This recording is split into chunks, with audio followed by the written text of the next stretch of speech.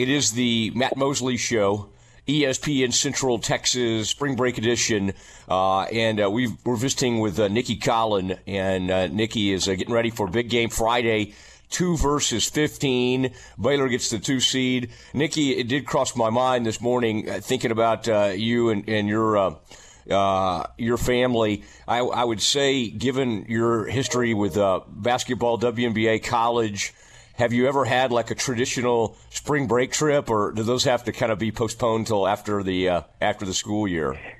Yeah, not in the years that we were in college. When I was, it was actually one of the advantages to being in the WNBA was, having a natural Christmas break, having spring break. I mean, one year Tom and I took the girls on a cruise. My son had been invited to go skiing, so he opted to take that route. And so, no. And in fact, my kids' spring break isn't until April. So hopefully they're in Minneapolis for spring break. But I know as of right now, they have all been invited by friends to hit 30A, which is where all the Atlanta area people head to the panhandle of Florida for spring break. Yeah, we've only been doing that for about 20 years now. The seaside experience, Rosemary Beach. Although I did, by the way, see that Rosemary Beach, 38 degrees the other day. So wow. You knew what I was talking about with 30A then, but I was. Oh gosh, everyone understands that. Like, I remember when I first started seeing 30A stickers on cars, like bumper stickers, and I'm like, what's that? And then all of a sudden I'm like, oh, okay. Yeah, it's a huge, it's obviously, like you said, Atlanta, Southern, but also Texans, in particular, Dallas people like crazy flock to 30A and Bud and Alley's and the whole, that's where I used to see Sean Payton and Jason Witten, all those guys like to vacation there. Now, let's get to the business at hand. I thought that was I thought it was a fun tournament run. I know that was really disappointing the way it ended, but I hear coaches sometimes talk about the upside to, occasionally losing, which you guys hadn't done in a long time. I think you had 12 straight wins going into that. It kind of recalibrates you. I hear coaches use that word. What's the team's reaction to it? Obviously, disappointment, not winning the championship, but do you kind of feel the fire's burning even more, and have you liked the response to that so far? Yeah, I'll tell you, just based on timing, and I'm not. I may have said this on our talks before, but I'm not someone that immediately goes into the locker room after every game. Now, this is one I did. I always kind of believe in never too high, never too low. Don't go in and have an emotional reaction to a game one way or the other, because the film won't lie, And so, but I thought it was important in this one. I mean, two things came out of that game. One, Melissa Smith is okay, and for me, that was the priority. And, if there had been any question, whether she wasn't okay to finish out that game, we as much as that game mattered to us, because it did, we were 100% invested in winning that conference tournament, especially at that moment, but not at the risk of someone who's got an incredibly big future ahead of them in basketball. And so that's the greatest part about, where we're at today, is that Melissa Smith's knee is A-okay, and, it's not something that we have to worry about, other than being a little bit sore. So, but I think everyone was disappointed in how we played. But I told them in the locker room after the game, hey, sometimes you just have to understand that there are some games you just got to throw in the trash. We didn't play good basketball. Texas played great. Let's tip our caps to them. Let's use this, to hit the reset button, refocus, and let's go. The one thing you don't want to do is overthink it to the point where you lose the confidence, you lose the momentum that you've built playing good basketball down the stretch. And we just really have played good basketball, for the most part, through late January and all of February. And so because of that, it's like let's not let that affect where we're headed. And I think everyone's is kind of motivated now to start fresh. Everybody's 0-0 right now when it comes to the NCAA tournament.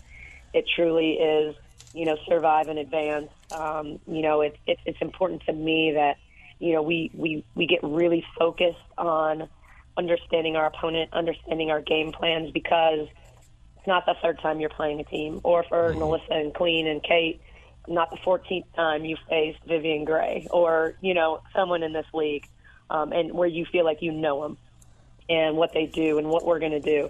So, we have to be really focused on the details and being prepared to keep growing. I know players always say it's nice to have new opponents, and it is, but I also think there's like comfort and familiarity, in terms of this is what a team does well, this is what they're going to do to us, this is what we can expect. And, so you have like a little bit more comfort in like your game plan. And this is kind of a little bit more of a, hey, well, what would they do? How will they double this? Are they going to, and so, kind of figuring those things out.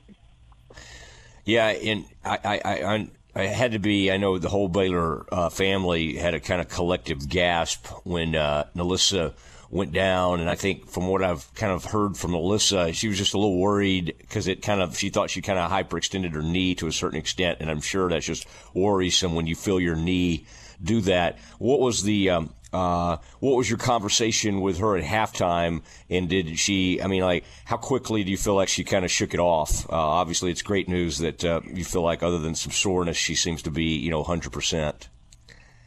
Well, I'm really lucky. I have an incredible trainer. Shalisa has done this a long time. Mm-hmm. She's done it at the pro level. She's done it at the high Division I level.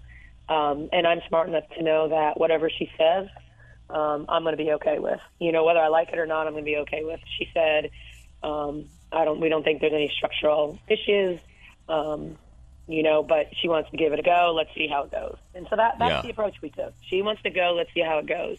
And if 30 seconds in, if I would have thought she was laboring, dragging it, like we would have gotten her out and said, your day is done. And, but instead, and there was some conversation like, hey, she also has 3 fouls. Do we not start her? Because there have been halves where I haven't started Cleen if she had 3 fouls. And once I've done that with Liz, and I'm like, no, because I feel like if her knee is bothering her and we get her warmed up, I don't want her sitting down. And so it was kind of going to be the approach of let's just keep her going as long as she, feels okay. And so we did. We played that entire 20. And as much as we struggled and had bad moments in that game, in the minutes that Liz played, we were only -2. So, when she was on the floor, we were competitive with Texas.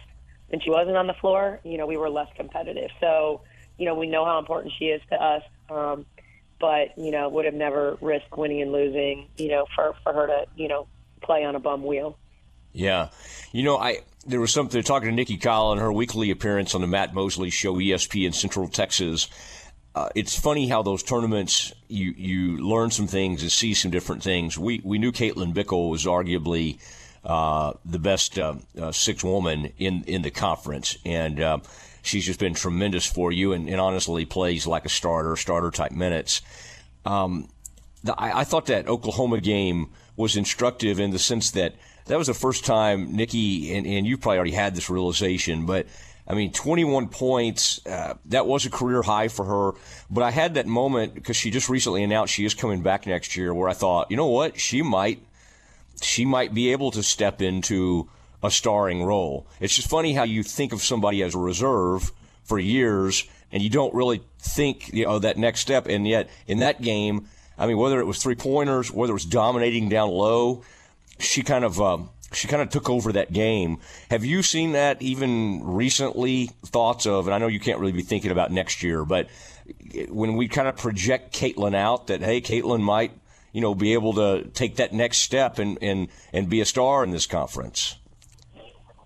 I don't want to put that pressure on her. Honestly, what I can tell you is I've known since the first day I watched her train that she was going to fit what we do. And so, probably better than what they've done here in the past.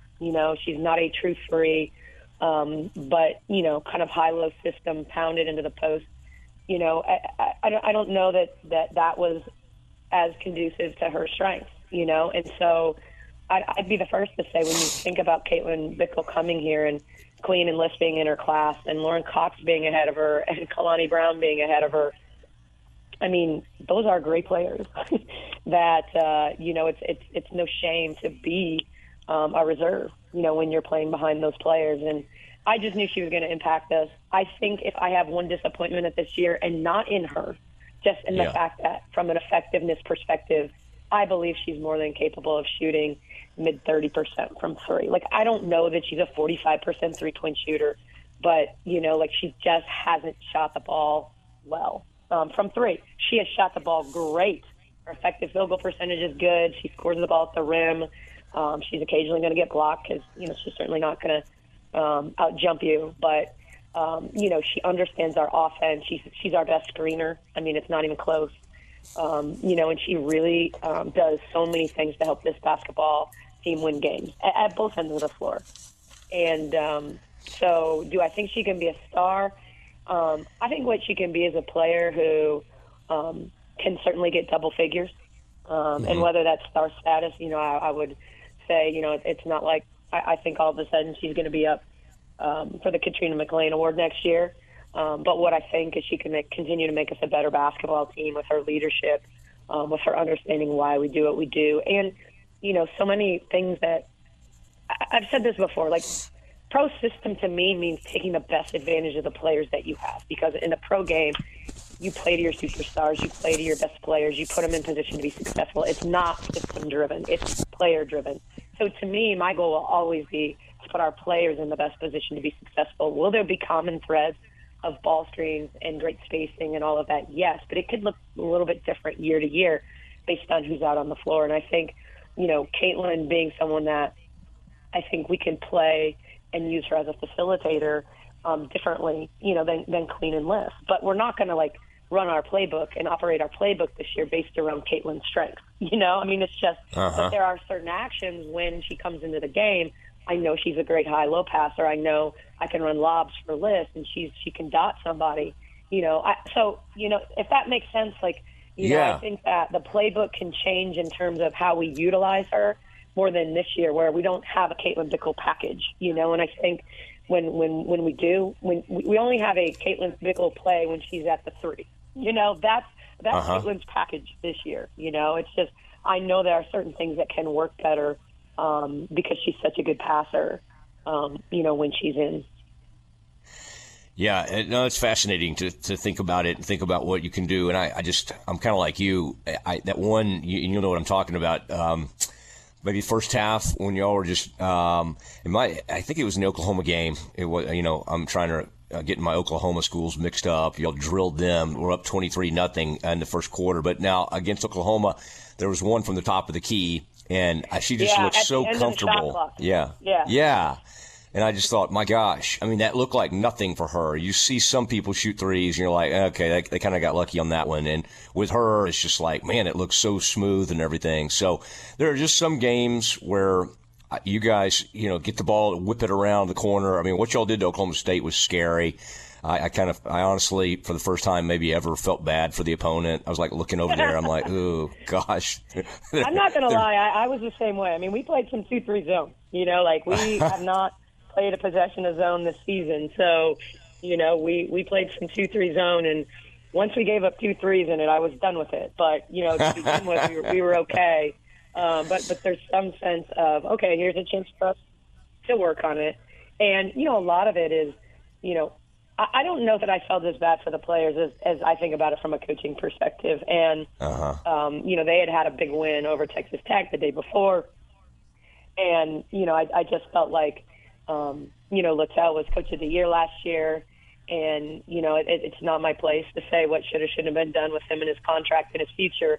But, I just think you're not human if you don't think about that a little bit. Like, how do you go from conference coach of the year to, being let go in a season, and knowing that I thought that team, and the timing of the announcement, before they go to the conference tournament. So, a part of me, had that. I was happy for them that they, rallied and beat Texas Tech in that first game. And, you saw the emotion from them. But, so I did feel bad and I didn't feel bad. Like, I think the closer we got to shutting them out that quarter, the more and it wasn't as if when we got to the point that we had an opportunity, we didn't slow it down to create fewer possessions. We were just playing, and so it just happened. And I thought when Lauren Fields missed 2 free throws, I thought to myself, oh, wow, we may shut them out in this quarter. And so, yeah, I think there were good moments in that game. I thought against Oklahoma, we simplified, we got really smart. And I've said it before, we ran horns about 100 times in that game. And I told our players at halftime, until they changed how they were guarding it or figured out how to guard it, that I don't care how bored they got, we were just going to keep running it. We're going to keep running it until they stopped it. And, we missed a few shots, but they never really stopped it. And it gave, if they weren't going to bring a double to lift, she was just going to be able to operate in the lane all night long, one-on-one against, 5'10", 5'11" post players. So, yeah. And then, obviously in that game we had the big messy, near ending. But we've all moved on from that too. I find that healthy. I like the Vic and Coach Gerlich at Tech earlier, getting into it earlier this year. Maybe that happened a couple times. And then I think you showed that if somebody says something not flattering to your players, that you're going to have their backs. And so I thought all that was healthy. I had to laugh because I was watching you and Coach Baranczyk from afar try to kind of have that conversation. And I was trying to, it's kind of like, I was across the court, but I had a pretty good view and to you were it. I was trying to read lips. Yeah, I get it. Yeah.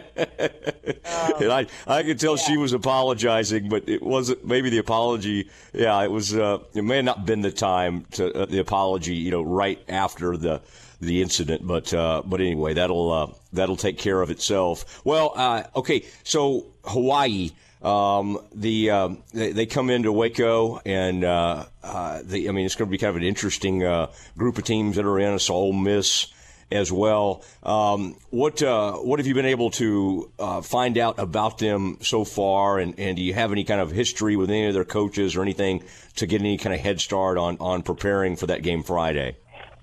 Yeah, I do not have history with their staff. When they went up on the board, I'm not going to lie, I don't even think I knew that they had won the Big West, but have certainly watched a lot of film since. They are a team that plays incredibly hard. Atwell is having an unbelievable season. When I saw her name, I said to myself, I think she's an Aussie. I remember when I was at Florida Gulf Coast, not recruiting her, but getting recruiting information on her. And I'm I wonder if that's the same kid. And sure enough, she's a fifth-year senior, and so it was. But she's a Big West Player of the Year, 6 foot. I would say if I were going to compare to fans who know our league, she's got some Ashley Jones in her. She's going to post up. If you're a little bit smaller on her, she loves to step back. She can get really hot from 3. So has some of those tendencies. Certainly the player they play to and play through. But they're pretty deep. They play a lot of players. They're going to shoot threes. They're not Iowa State. They're going to make about 6 a game. But they really play a lot of 4 out and 5 out, ball screen you a little bit and try to beat you off the bounce. And so, what we call our shell defense, being really good in gaps, being good 1 pass away, 2 passes away, is going to be key. Certainly a team that we are going to need to play through the paint, which we do with everybody, but from a size perspective, from an athletic perspective, we certainly need to dominate the paint against this team. We need to dominate the boards against this team. But yeah, watching them in the semis against Riverside, they really were spread you out and did an amazing job in the semis of kind of showing when they're clicking, what they can look like, and then they had a grind it out type game in the finals. But then you have 2 contrasting styles that Ole Miss South Dakota game is going to be great. Ole Miss, great athletes, play incredible defense, physical. and South Dakota is what South Dakota doesn't give enough credit for is their defense, because statistically it's really, really good, but they're kind of known more for their spacing and beating you with their screening actions and a little bit more of their motion type stuff. And so really contrasting styles, but two really good teams. I think, South Dakota's won 25 of their last 26 games, they're pretty used to winning at this point. So, I think it's a really good, sub-regional. Yeah, it's going to be fun, and it'll be fun to get the hometown fans. Kids are back from spring break. Baylor had their spring break last week, so should be a nice crowd that gets out there and get you guys started. The whole bracket as it came out, obviously you probably wanted a 1 seed, but I don't know if there's just a huge difference between 1 and a 2. Some coaches have different thoughts on that. Are you fairly pleased with kind of the road you've ended up on? I mean, there's no easy road at this point. You're going to have to face some, but are you generally pleased with how things have laid out? I think that I think Charlie Cream set us all up for this. I think I know he'd moved us to the 1 line on Saturday. Certainly would have loved to have been on the 1 line to say that we were, but I think when it comes to the NCAA tournament, it comes down to matchups, and whether you're the 2 and you're playing, the winner of Ole Miss and South Dakota, or whether you're the 1 and you're playing the winner of Nebraska and Gonzaga, you need to play well.